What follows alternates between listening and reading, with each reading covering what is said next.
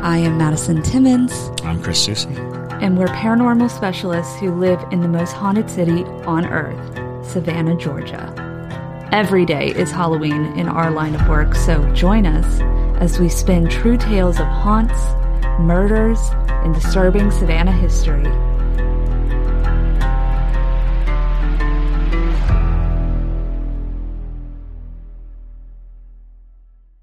I'm Madison. I'm Chris.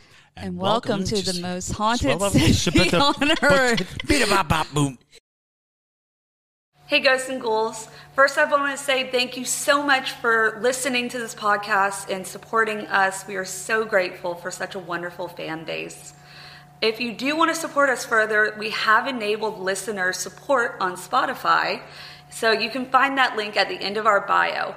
Again, I want to say thank you guys, and stay spooky, y'all. Enjoy the episode. Hello, and welcome back to another episode of the most haunted city on earth. My name is Madison Timmons. And I'm Chris Susie.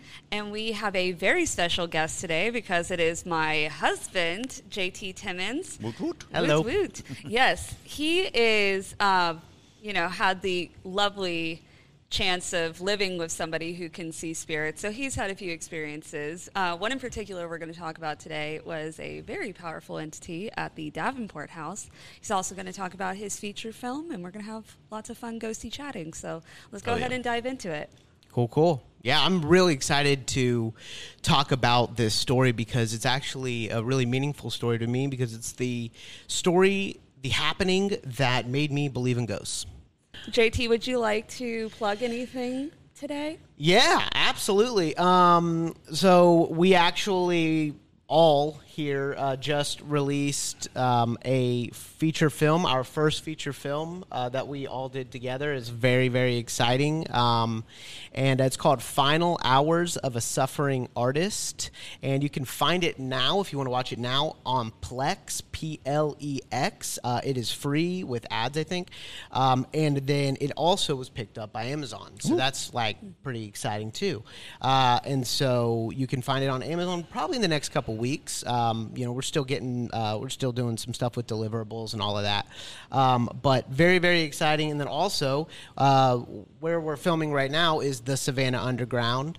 And that is an immersive horror theater. If you don't know about it, go on our website. And it's really, really cool, like nothing you've ever done before.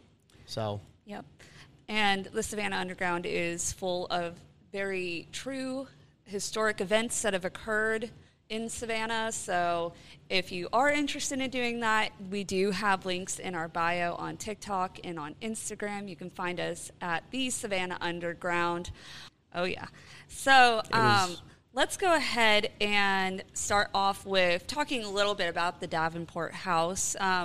We're going to do a whole TikTok on this. For those of you who are not watching the video portion of this podcast, you will be able to see all of the photos that we're talking about in that.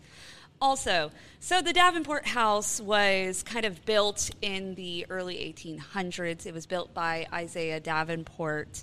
He was a very well-known architect in town, and this house was kind of meant to be his architectural genius, if you will. He really wanted to display all of his talents. So when you go into the house, it's a little less functional than most Victorian homes, but nonetheless, they actually didn't live in it for very long because when Isaiah died, his wife Sarah ended up selling it to the Baynard family who live in South Carolina. So they ended up kind of using it as a vacation home of sorts, and then it's just kind of progressed into being lots of different things over time. It was a tenement home at one time. There was 13 families living in the house. It has been a boarding house. It eventually kind of fell derelict, and the Historic Savannah Foundation ended up buying it, saving it in the 1950s, and turned it into the wonderful home we're now seeing to this very day. Hey, babe, do you know anything about the Davenport house? It's like I used to work in it sometimes, right? God. I know. But anyways, But that's the background of the house. So you can imagine there's kind of a lot of residual energy still inside of that house from so many things coming and going. The very interesting part about the home, though, is that there's a haint blue attic. So haint blue used to be kind of used as a way to ward off evil spirits. It is like a light blue color that most people would paint on the tops of their porches or on their shutters or things like that to keep the spirits out. But when you paint it on the top of your attic, all it really does is just keep them in, making it really good for ghost hunting. So with that being said, JT, would you like to kind of explain the story? Yeah, first I would like to ask Chris, do you think that the Davenport house is the most haunted house in Savannah? No, but I do believe that it is an amazing conjunction point of so many different things. Okay. What you're really looking at is, because the Davenport house is also the location of the old Savannah gates in order to get into Savannah, or how they separated sort of the undesirables of Savannah from the Savannah proper. It was also where many people claim that they would display hanged bodies to warn people, pirates beware and things of that nature. Nice. So there's a lot of stories that kind of just congregate there. And about, I want to say maybe 15, 20 years ago, they started doing reenactments of the yellow fever epidemic. Yes. And for anybody who does ghost hunting, there's a thing that oftentimes people will do is bring era cues. They will bring something that will remind a spirit of the life that they led. And in the Davenport house, they were reenacting how people died, how people suffered, and suffered hard. And this is, in my estimation, one of the reasons why the Davenport house is so very active. Is because it became almost like a lightning rod for any spirit in the area that may have suffered that kind of death. So we're not just talking about the ghosts of the Davenport house. We're talking about just a gateway for any ghost or any spirit entity that was in the area that may have suffered the way that they were reenacting. They're reenacting people dying and being treated, and the treatments were sometimes as bad as the actual disease, because they were bloodletting and they were, isolating, and there was no comfort to be had. And yellow fever is a god-awful disease. Mm-hmm. It does terrible things to the human body. So a lot of times when people encounter spirits that are very malformed, or they look as though they're just inhuman, it's because when they died, they were suffering from a disease that caused lesions and bleeding from the eyes and all of these terrible things, black, bile coming out of their mouths. They looked horrifying. So I find it interesting that we live in a place and a time that we would recreate such a emotional, traumatic event. So that other people could, enjoy and watch it. So that enjoy the torture. Is this what happened? It's very interesting. So I think that the Davenport house is remarkably haunted. Okay. But it's such a trick question. Is it the most haunted? Yeah. That is an open debate. But it is absolutely a place where I believe spirits will be drawn to. And it was also, I believe, the first house in the Savannah Preservation Society's attempts to keep everything, to go after these historic properties. And Savannah has an amazing ability to maintain and retain the integrity of the history. Sure. And that, to me, also harkens to why spirits are so resonant in Savannah, is because the streets are the same. A lot of the buildings are the same. There's an energy flow that is the same as it has been for centuries, and that can allow for spirits the familiarity. When you change things, and a lot of people will tell you, when you start renovating, there's supernatural activity that happens. Yeah. It's because you are altering an environment that the energy has been flowing through in a very specific pattern for a very long time. And when you alter it, those spirits are losing connection. They're losing the flow that they were used to, what they know. Yeah. Because in my estimation, a lot of spirits are really just a residual energy flow that is captured and holding patterns of spirits. Gotcha. Versus, a straight up, I was murdered here and now I'm back. A lot of ghosts, I think, are just like recordings. And when you knock a building down, you're taking away a piece of the recording. and so it can rile up an energy. Yeah. Okay. There actually was an incident of the when they were doing the renovations on the Juliette Gordon Low house a few years ago. They were having so many problems with Nellie, who was just not pleased. She was the matriarch of the home, and she did not like when they moved her furniture. They didn't like when they moved any of her antiques or anything like that. They would come back in, and everything is back in the same place. So they were pretty much coming in every day back at square one. So it does make a lot of sense. And then on the Davenport house side, you get a lot of transient spirits inside of that house. For some reason, it just attracts it. I think just because of the nature of the history of the home, it just kind of allows people to feel, or spirits, I should say, to feel like they're amongst other spirits that don't necessarily have a place to call home still. Sure. So this happening, it happened like, what, 2 years ago? This was before the Savannah Underground. It was January of 2020. Okay, it was right before yeah. the world shut down. 2.5 years ago, yeah. It was absolutely wild. So basically, what happened was Madison was working at the house, and oftentimes she'd be alone in the house. So I FaceTimed her, and I was like, "Hey, give me a ghost tour of the house." You know, I mean, it's like a very well-known scary house. And so she's like, okay, and explain to them why it doesn't have power. So because of the historic preservation of the home, basically on the second and third floors, there is no electricity at all. Also, the house is just kind of dim in general. They don't have overhead lights, so everything's kind of lit by lamps. But as you're going up the steps, you have to have a flashlight. Otherwise, it is pitch black up there. So that was kind of where this started. So she's like, okay, we'll go up to the second floor. And I was like, cool. So I was like, I was all on FaceTime, and I was getting ready, and I was all snuggled up at home with the pup and all of that. And she starts climbing the stairs.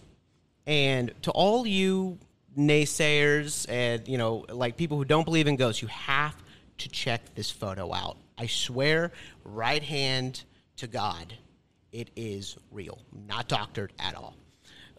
So I see when she gets to the top of the stairs, down this hallway, a little boy come out of there's a couple rooms on either side of the hallway, but at the end of the hallway, there's a room to the right. He comes out of there. It looked like he had some type of like a pail of water or something of that nature. And he sets it down, and he looks at us. And mind you, this is at 11:30 p.m. at night. Late. This is between the tours, right? So you're waiting on the late tour. Yeah. Right. And so we just see this. It looked like a boy that in the period clothing that he is not supposed to be in this house. And it hit me. This is an actual spirit.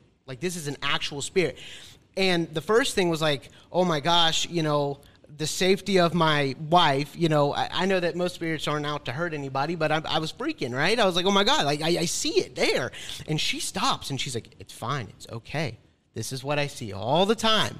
And I'm like, honey, oh my God. And so but the first thing I do is I take a screenshot of it, because I'm like, wait, this is a ghost. This is an actual ghost. We have to take photo evidence. I would regret it the rest of my life if I didn't do this, because it's so incredible. And then, boom, I get the snap. I get the FaceTime screenshot, and she's like, this would probably be a good time for you to butt in. What he kind of made you feel. So I would like to make it clear that for this tour, I had to wear a costume that was period accurate. So I was wearing a big antebellum style costume, if you will, that was appropriate for the 1800s. And this kid did not like how I looked at all. So I got immediate energy of I walked in and something doesn't want me here. And it's probably because I was dressed like the enemy, if you will.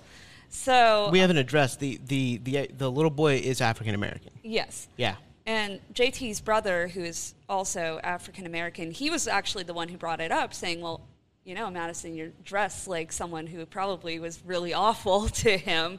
That's probably why he doesn't like you. And I'm like, you know, that actually makes a ton of sense. So, and there are a ton of kid ghosts inside of the Davenport house. But this one in particular was very, very strong in his energy, because oftentimes you don't get, like, the full imagery of them. Sometimes you get little glances of them. Sometimes you see them running off in the corner of your eye. But usually they're not emitting enough energy that you're seeing such a clear figure that it looks almost like almost tangible, if you will. And you'll notice if you look at the photo, he looks like he's standing right there, which is probably one of the clearest photos of a ghost I've ever personally caught. Seriously, I was super proud of that photo and also very excited about it because, I mean, to me, just because I was there and I know it's not doctored, it proves everything. Yeah. I mean, it proves everything to me. Yeah. That I 100% believe in that. And, you know, that was also like, you know, before we got married, and, you know, I couldn't have married her without, you know, believing in ghosts, because she's so ghosty, and I trusted her, you know, that I knew that she knew what she was talking about, but I guess I've just been in denial, you know, my whole life. And then, you know, you believe what you see. It's true. Well, and I mean, it's really common for people to not believe in ghosts until they actually see it. Sure. I've seen lots of people and heard lots of people say, like, well, you know, I've never seen anything. I've never had anything happen to me. So how do I know that they're real? Am I just going to take your word for it? I'm like, yeah, basically, that's about as much as you can do. Well, I think that really addresses an interesting fact, and one of the side effects of a ghostly encounter is obsession. When it first happens to you, and I've seen it many times, people see something and it becomes their fixation and their obsession, because it rewrites all the things that they had preconceived. And the longer you go without believing before that event, the more obsessive you can become, because it is, what have I thought my whole life, and now I have evidence or, you know, experience to the contrary of everything that I've ever known. And fascinatingly enough, a lot of people get kind of bullish about it and dive headlong into it and become a little insufferable in a lot of ways, because what they're really doing is trying to maintain the wonder that they received. It's kind of like heroin. Right here, I'm saying ghosts are like heroin. You're chasing after that first experience. You're chasing after the elation of learning a new dynamic about the universe. Everything that you thought was real. And I think that that's one of the appeals of ghost stories to begin with, is this idea that I'm introducing you to a vast, untapped universe of possibilities, that life goes on, that there's more to it than what we feel and see, that you could conceivably go on forever. Sure. And that notion defies everything that we've been told and everything we've taught. Even if you're a religious person, the concept of death is the cap of our life, and then we go on to do these other things, you know, heaven or nirvana or whatever it is that your faith tells you happens, even if it's you shut off. You know, you enter the abyss and you are no more. Just the notion that all that could be rivaled by wonder and you know, of course you're going to become obsessed. Of course you're going to you know, want to kick down every door and look in every shadow, and all of a sudden you're like, I'm a ghost hunter. But I always love to hear the moment someone went from not believing to believing. And it's so and you're one of the luckiest people, because not only were you present, not only did you have somebody who knew what was going on, you were able to capture it. Yeah, it was a perfect storm. It really was. Yeah. Which I think stopped, because if you hadn't captured it, you would have gone hunting.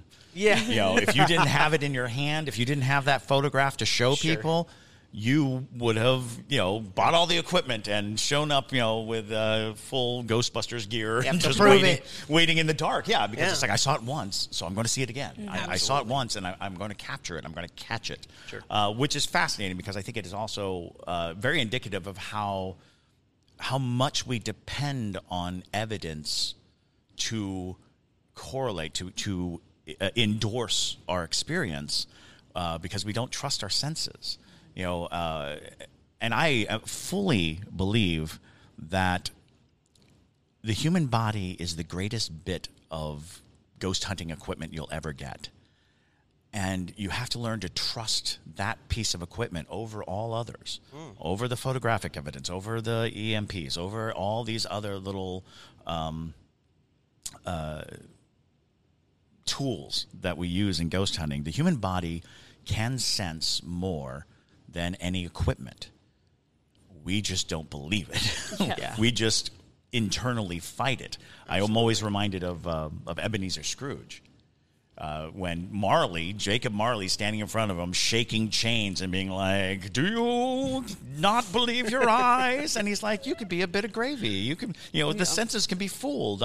There's more of gravy than of grave to you," is what he tells a ghost who is just rattling up his house, because we logic out all the other things. Sure.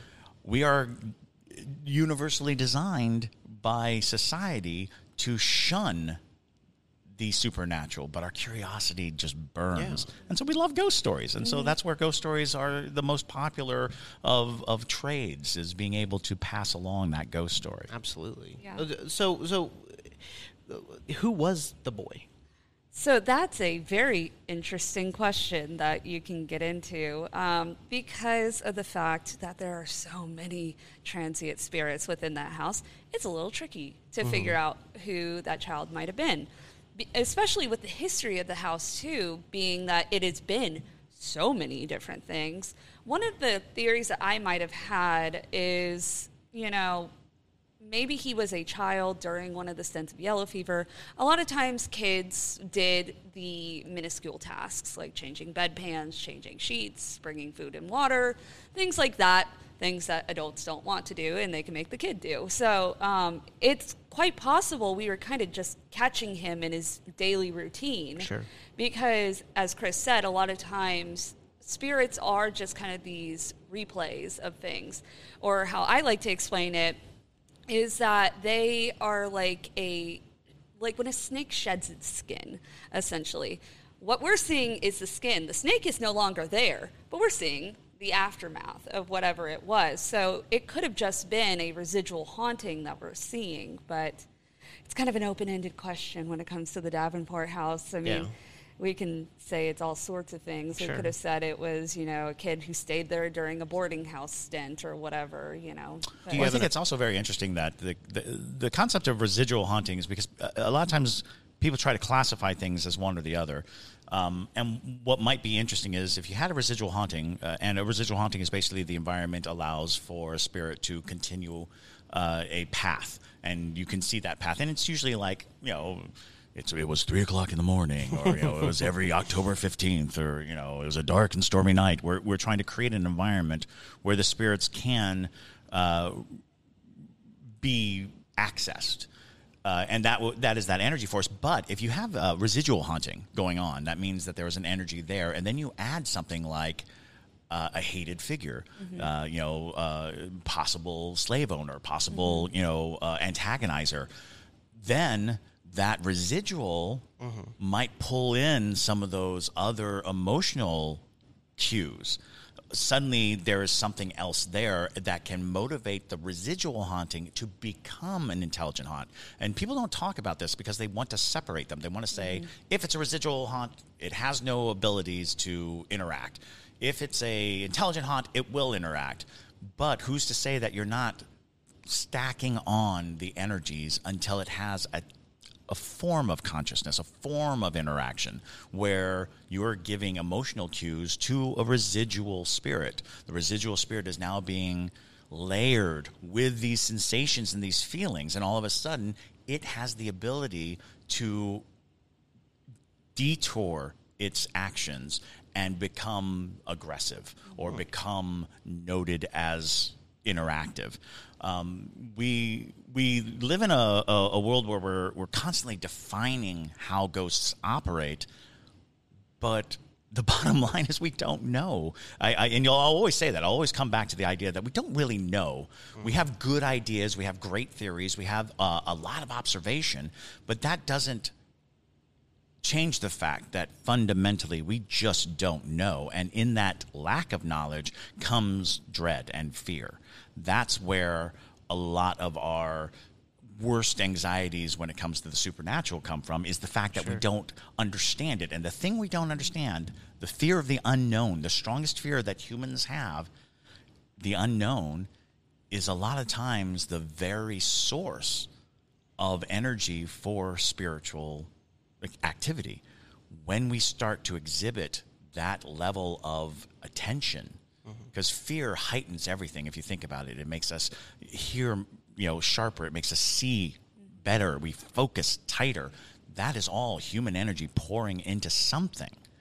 And the object of the fear becomes elated. It's existing again. It's having a say. It's possible that you, through the phone, were like, ah! Yeah. And the spirit was like, oh.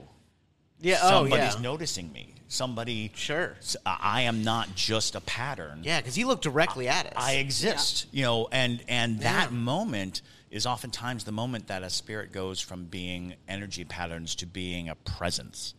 The difference between, something happened here and something's still here. That's a huge, leap. But an important one to note, that it can happen, that it doesn't have to be one or the other. It can be one leads to the other, and of course it can be one slowly fades to the other. Yeah, and as a horror film director, I always think some of the scariest things that I can put on screen is making something look human, kind of like what you said, but it's not. At the uncanny that's valley. why, it's like clowns. Like, people hate clowns because it's like, human? Like, human? No?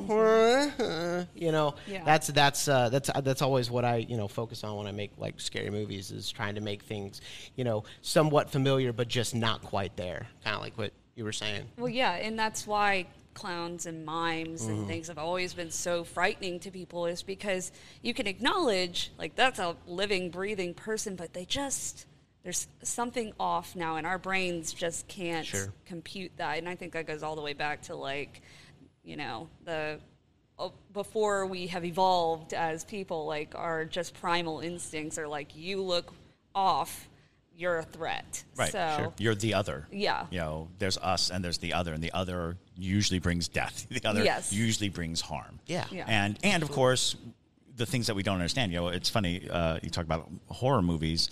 Horror movies are that extension of ghost stories.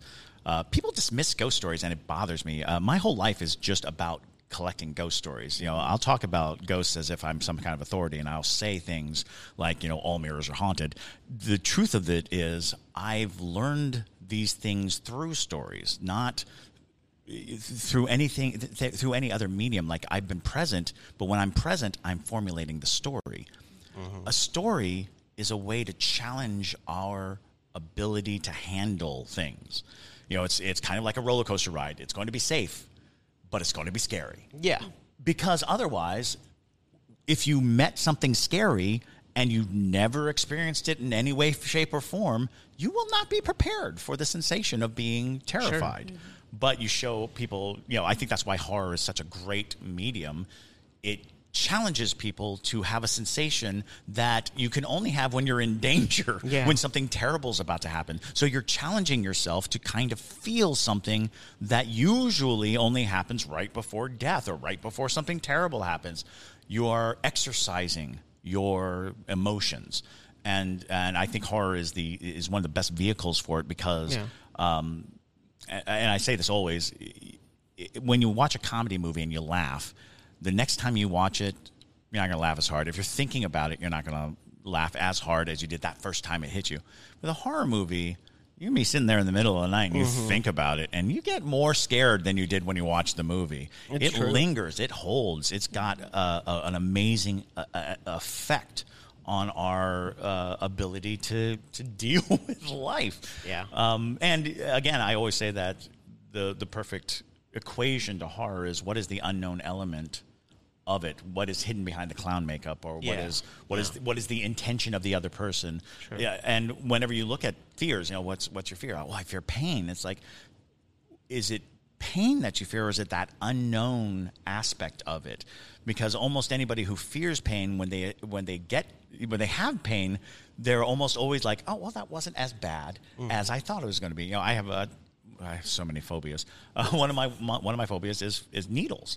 I'm always like, needles, and it makes me very nervous, and I can't look at it, but it's always over, and I'm like, is it done? And they're like, yeah. I was like, oh, am I afraid of again? I don't know. Like when I joined the Army, they had this lineup, and we had to get shots, and I was like, I'm afraid that I'm going to cry in front of all these other soldiers, and we're getting our shots, and they were using guns that just shoot the liquid into your arm. Yeah. It hurts a lot. Like, zap, zap, zap. And you're just like, oh, but it wasn't needles. So I was relieved. I was like, oh, okay, zap, zap, okay, zap. And we come around the corner, and there's a needle. I'm like, oh, brace yourself, brace yourself. They gave me the shot, didn't feel it at all. And then I was like, oh. But then there was a gun coming up, another one of those. But I felt those. I'm like, oh, no, it's going to hurt. Yeah. But it's true. And I mean, like, especially with ghosts, too, it's like people oftentimes that is what they're fearing. They're fearing that unknown thing. Or a lot of times they're fearing that what they've always believed is now untrue. And they're like, well, what else do I believe is untrue? And so I feel like that's why it's such a visceral reaction when people experience a ghost for the first time, even if it's just like it's not necessarily as clear like how yours was, even if it is just like they see something run to the corner of the room or something, What's the freakiest thing that's happened? Was that the freakiest thing that's happened to you? Like ghost wise, like seeing a ghost? Seeing that ghost, or yeah. Oh no. That one was actually quite mild. I went back downstairs and ate my Cheetos and left it alone. So, it's but I would say the one reaction that I had that really was a frightening experience for me was one of the first times I ever heard a spirit. When I was a child, we talked about this in Mark's episode a little bit, that where I grew up in Florida, we had a Native American family that lived in our home as spirits. So they had this protection that they felt that they needed to put upon me because I was a child. And so they basically, I don't know what made them feel like there was some immediate threat in the middle of the night, but I was asleep, laying on my side, and suddenly I felt two hands on my back. And at first I thought it was like maybe one of my parents, but the sensation felt different. It didn't feel like there was a human behind me. And then suddenly I felt them grab my shoulders and shake me and say, "Wake up!" And I'm like, okay. And I roll over. No one's there. And I'm like, huh. Well, that was... Well, I was about 7 years old when that happened, and so it was quite frightening to have a ghost shake you and wake you up out of nowhere when there be no immediate threat. And so I feel like that was one of the scariest things I ever encountered, mostly because it was that first time. It was visceral because I didn't understand it. I'd only ever seen ghosts at that point. They never talked to me, so... it's more frightening when things like that happen. I mean, I've seen scarier ghosts, but it's been so many times that I've seen ghosts that it's kind of like, well, you're just creepy looking. That's fine, Before I saw the little boy, and that was like, life-changing for me, I would always try to, I guess, catch ghosts. Like, sure. You know what I mean? Where you're getting ready for bed, you're about to lay down, then lights are off, and there's a crack in the door, and you're just like... It's like, you there? I've always done that, I've always tried to catch them, looking at me like... You know, Mid honk. Boo. I've always tried to do that, and then now I don't even try. I guess I don't know why. I guess maybe I think it also.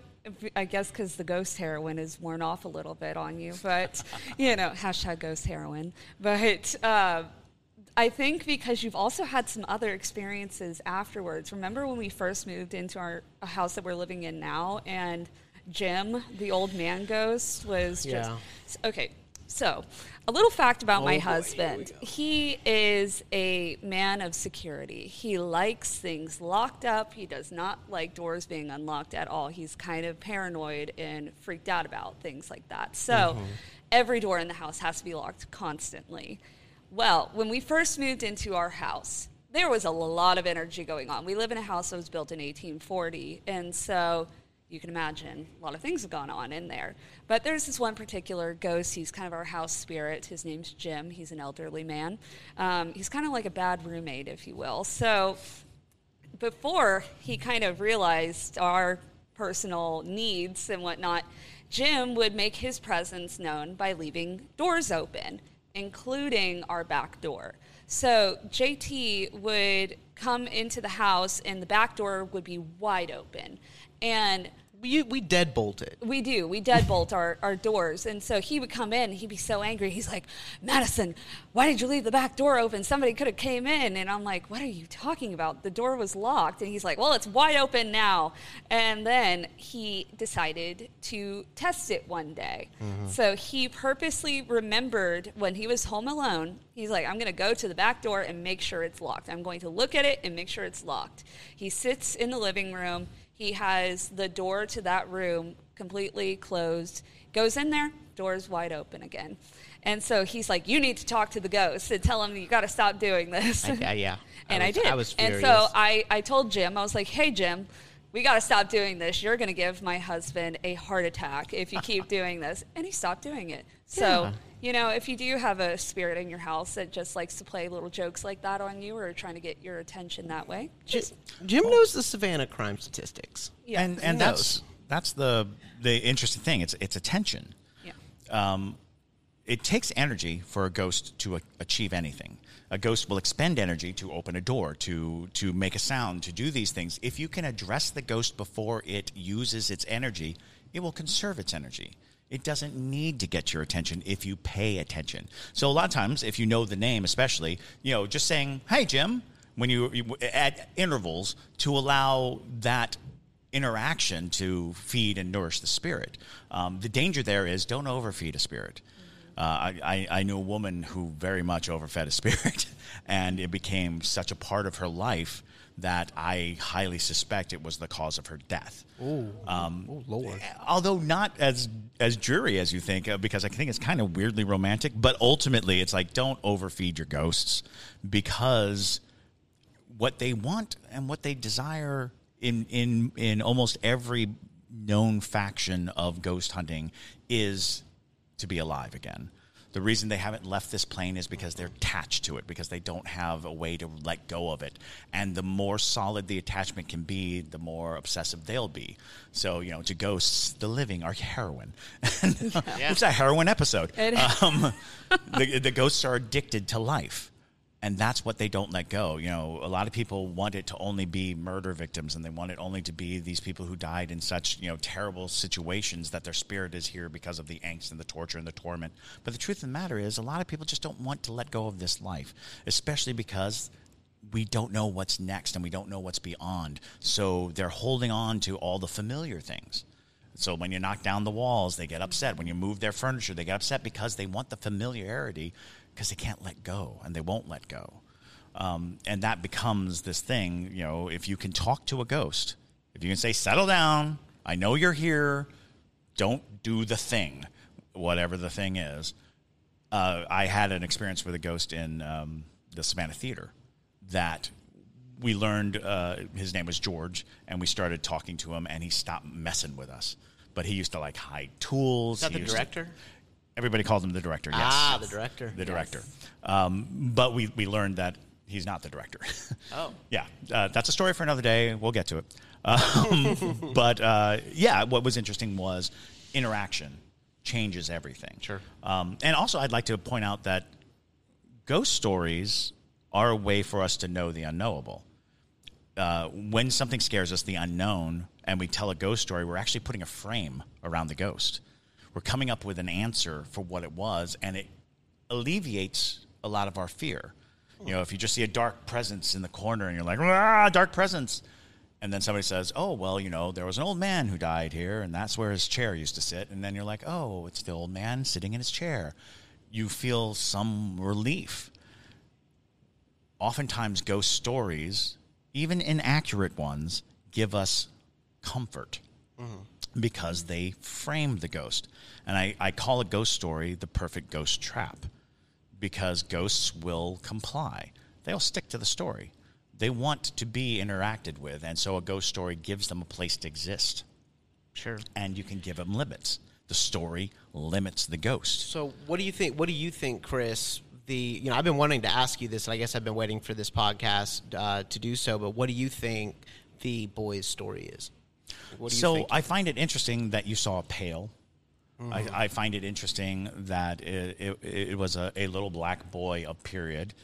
That gives a lot of context to what you're looking at. And here's an interesting thing. A ghost can oftentimes be represented at any age of a person's life. A person can die at 80 years old, but their ghost can be a 17-year-old or a 22-year-old or a 30-year-old. It doesn't have to be the 80-year-old man who died. It could be any number of the things. Sure. As a matter of fact, you don't necessarily have to be dead to haunt a place. If you have extreme emotional content, or if your life was of such a patterned existence, the residual energy of the life you led in a place can still remain, and people might be haunted by a living person. They might be encountering a little boy of an adult who lives somewhere else. So it comes to a lot of the things. What can we observe? What do we know? And knowing that the yellow fever epidemic greatly affected the house of the Davenport house, I oftentimes would have said, it seems to me, a highly resistant concept of caring for yellow fever, highly communicable disease. I think the boy may have been in charge of either cleaning up after or attending to people who were dying and contracted the disease himself, which would, of course, give way to a more aggressive spirit. Yeah. You know, a spirit that was like, I was murdered by this task that I was put upon. But I also think a lot about, and even when, so I've known this story a long time. I was around for when it happened. And I called him right after. I was one of the first people called and contacted, and almost immediately I thought of bedpans and how lowly a task and how demeaning a task it is to clean up after someone's waste. Because these buildings did not have toilets. They had little cabinetry with pans in them. Yep. And to think of carrying a bucket of someone else's waste, just such a demeaning task and just such a low point of existence to be the person who was set upon to do it under such duress, under such conditions, that even if he lived to be 80 years old, the resentment of that act alone becomes its own entity. So I do feel very strongly that you're dealing with somebody or something that is replicating a task of resentment. Okay. And especially because the turn was aggressive. Mm-hmm. Yeah. Because you were breaking him from a pattern, and what he had was aggression towards this white woman in a big dress. Exactly. And that just seemed to enforce the idea that maybe we're dealing with that dynamic. Sure. And do you think he's still there? I mean, it's very possible he's still there because, like I said, a lot of transient spirits. So you see a lot of them coming and going. Sure. But I never saw him again in the house after that point. But that could just be he didn't want to see me again. Because typically, he was very different than all the other kid ghosts in the house. All the other kids... Yeah, you told me that the kids would sing to you. That wasn't. That was actually Richard Cheeley, who was one of my coworkers. Cheeley, okay. He would sing to them, and they hated it. Oh. They would tell him to stop. And so, no, what they would do to me is they like to mess with me because when I was setting up the house for the tours, I had to go around the house in the dark trying to plug in all these lamps and finding outlets inside the house behind big pieces of furniture. So while I'm struggling to plug in all these lamps, they would go behind me and unplug them, and then they pull on my dress and like play around with me, and then you'd hear them giggle and run off, and that was pretty much it. So most of the kids in the house were very, very just like, they were kids. They just wanted to play around. And the kid that I know of the house was a little girl who frequented the gift shop stairwell. Yes. There's a staircase that goes right into the gift shop, and I had a friend who used to work in the gift shop 20 plus years ago, and she would say when closing up, she would always see the girl standing on like the second to the last step, kind of peering in at the close down, and she would always see out of the corner of her eye, and then when she turned her head, it would just vanish, which is another ghost tip, pro ghost tip. Ghosts generally don't show up right in front of your eyes. They'll show up over here, because in front of your eyes, your brain has an ability to say, I recognize that as something that doesn't belong. I'm just going to delete it. I'm going to get rid of it. But over here, your brain is trying to identify things, because it could be danger. And so your brain is literally saying, oh, there's something there. But when you look at it, it's like, oh, nope, that's not something. Nope, I refuse. Yeah. I do not accept it. So know that there is like a cone of paranormal blindness that is directly in front of us. Gotcha. Because our brain is constantly interpreting the world around us.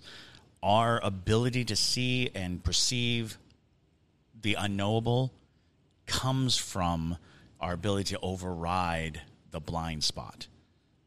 And that comes with practice. That comes with, and some people have it innately and naturally, but some people work at it. Some people, you see something over here, you don't turn your head. You let it live there long enough for you to turn this much. And if it's still there, you're gaining access to a part of your brain that says, okay, I accept that the thing over here is real and exists. So you turn your head a little more. So if ever you think there's something in the dark or there's something there, turn your head away from it. Oh. Because our instinct is to look harder right at it. Don't do that. Turn away from it, which seems so counter, and you don't want to do that. But I think that helps with perception because our brain is trying to define threat. So why do y'all think then that the first time I see a ghost, it happened through a cell phone sensor? I'll tell you this. Something I always would tell my ghost guests, that I take on tours and whatnot. Yeah. It's a lot of times they would ask, like, why do I never catch ghosts on my photos and whatnot? And like a lot of times it has to do with who's holding the camera. Absolutely. And it's because I was holding the phone and you're just watching the other end of it. Yeah. It knew that I can see it. Okay, wait. So a lot of times we were talking about doing a ghost hunt in the Davenport house and like some other houses and whatnot, possibly like live streaming it on TikTok and then also me filming it. But that makes me think, if I'm camera A, and I'm not sensitive at all, like is it just going to be footage of a dark house? No, not necessarily. Not necessarily. But I mean that is absolutely true. Yeah. You can take a camera and give it to 3 different people, and only one of them will catch anything because there's a lot about intent. And a lot of people say that before you take a picture, you should try to communicate. Please show yourself. Please, because the camera doesn't have the mental filter that we do. And that's why things show up on camera more than just in your visual ability. But it absolutely is, will the ghost show itself to somebody who can't give it what it needs? Absolutely. If they cannot connect with you and they expend their energy, they have no energy left.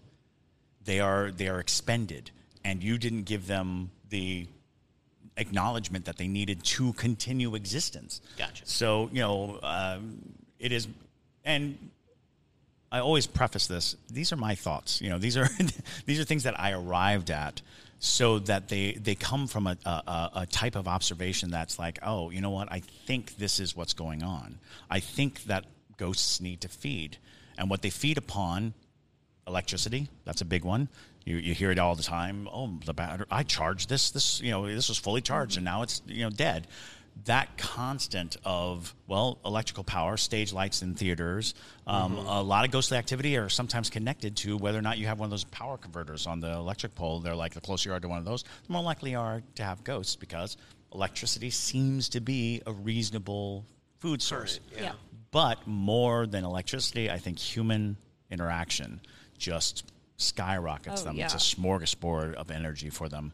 So why do if that's the case, then why do all these ghost hunter shows, like, why do they have to stage everything? Why do they, when they go in these super haunted places, they don't capture anything? That would be national news if they captured something. Because they're obnoxious about it. Seriously. Well, so yes, I agree. They're not being. You don't want to tromp through a ghost place because you're going to scare them. But I also believe very strongly that many of the ghost hunters who have shows have their own ghost. Basically, they are haunted people. Mm-hmm. Ghosts are far more likely to haunt people than houses. And when a ghost attaches itself to a person and they go into a building, that ghost is using the energy that everyone else has seen other ghosts, so that ghost becomes more prominent and more powerful. So a lot of the times when you watch these shows, you'll note that their ghostly experiences are very similar. It's calling your name. Mm-hmm. Oh, you got a scratch. Oh, you've been pushed. Well, it turns out that if the pattern of the ghost is the same behavior everywhere you go, it makes more sense that it's the same ghost. Sure. Not I'm encountering ghosts that all behave the same way. And oftentimes it is my belief that ghosts don't like other ghosts.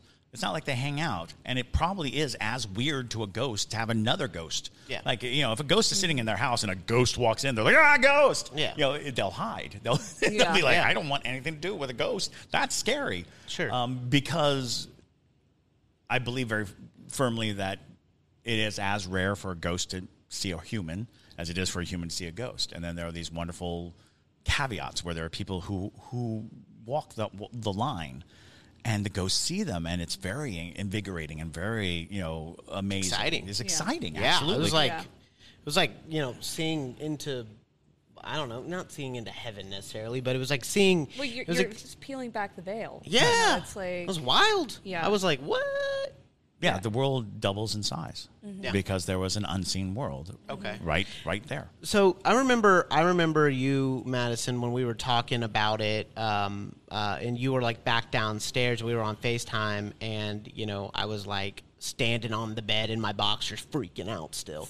I remember you telling me, I was like, should we go back up and like try to get like communicate, try to talk, like try to film him more, because as a filmmaker, I'm like, get all of it.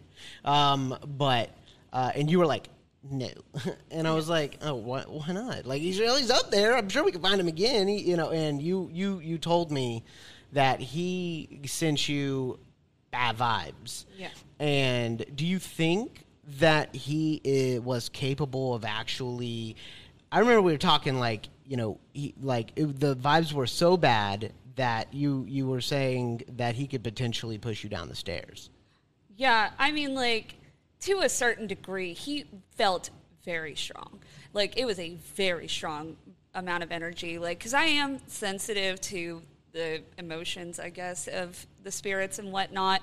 So I was just like, I got the vibe that if I don't leave him alone, he's going to make me leave him alone. And that's fair. Yeah, and that happens sometimes. If a spirit really doesn't want you there, they're going to make sure you know that. So does that make him malevolent? Not necessarily. He just didn't like me, and that's fine. And because he identified you with the enemy, like the person that basically tortured him. Yeah, well, and I mean, like, you see, oftentimes, if they view you as an enemy, they're obviously, it's the same way with humans. If you see somebody you don't want in your house, you kind of give them the energy like, hey, I don't want you in my house.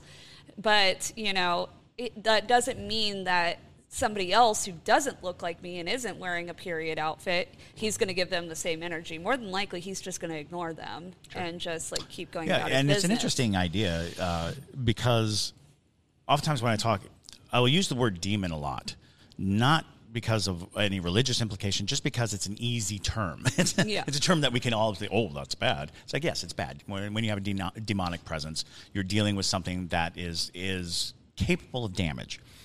And a lot of demonic presences aren't even human. They were never human. They're just an energy that exists, on a spiritual plane. And I always liken them to like fire.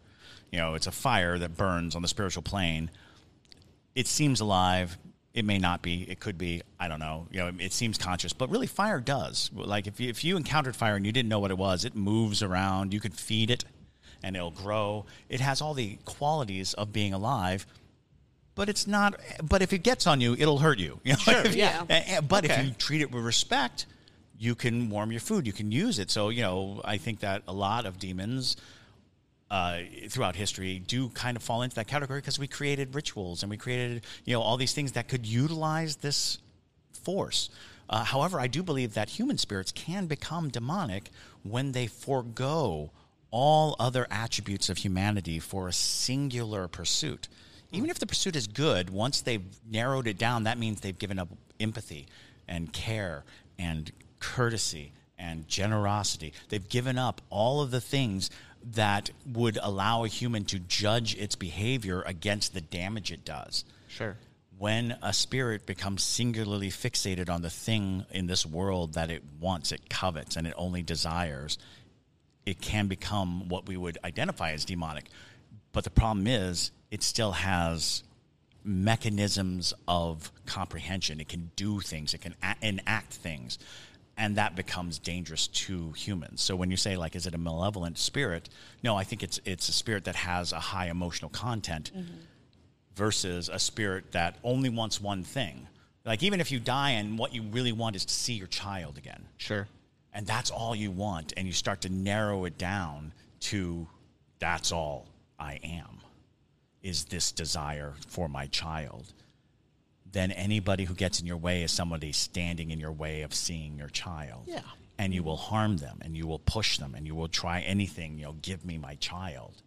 Which is one of the Alice Riley encounters that I find so interesting was there was a trolley driver who would go through Wright Square when he was a child, and he was actually grabbed and shaken.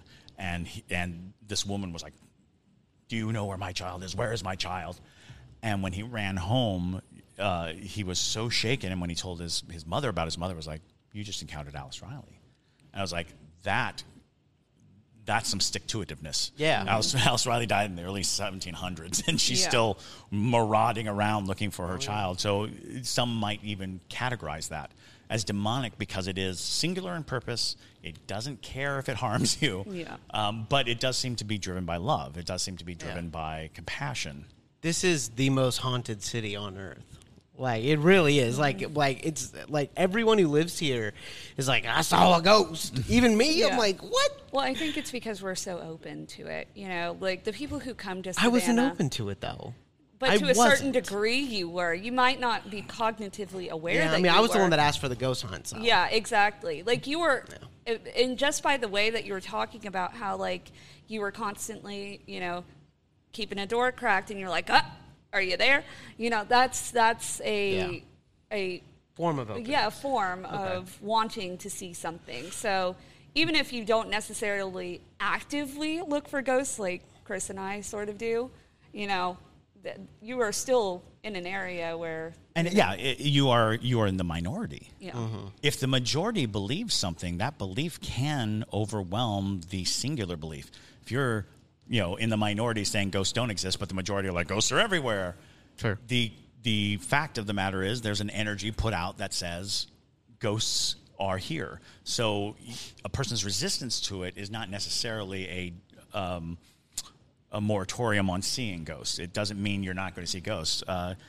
Although I know plenty of people who really desperately want to see ghosts but can't. And I think that the thing that keeps them from seeing it is a reservation, is something in their fundamental belief that either truly they don't want to see a ghost because they're scared, or they just don't believe.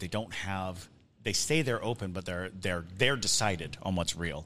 And a ghost doesn't want to waste their energy presenting themselves to somebody who will not reciprocate. Understood. So The moral of today's story, I guess, is don't do ghost heroin.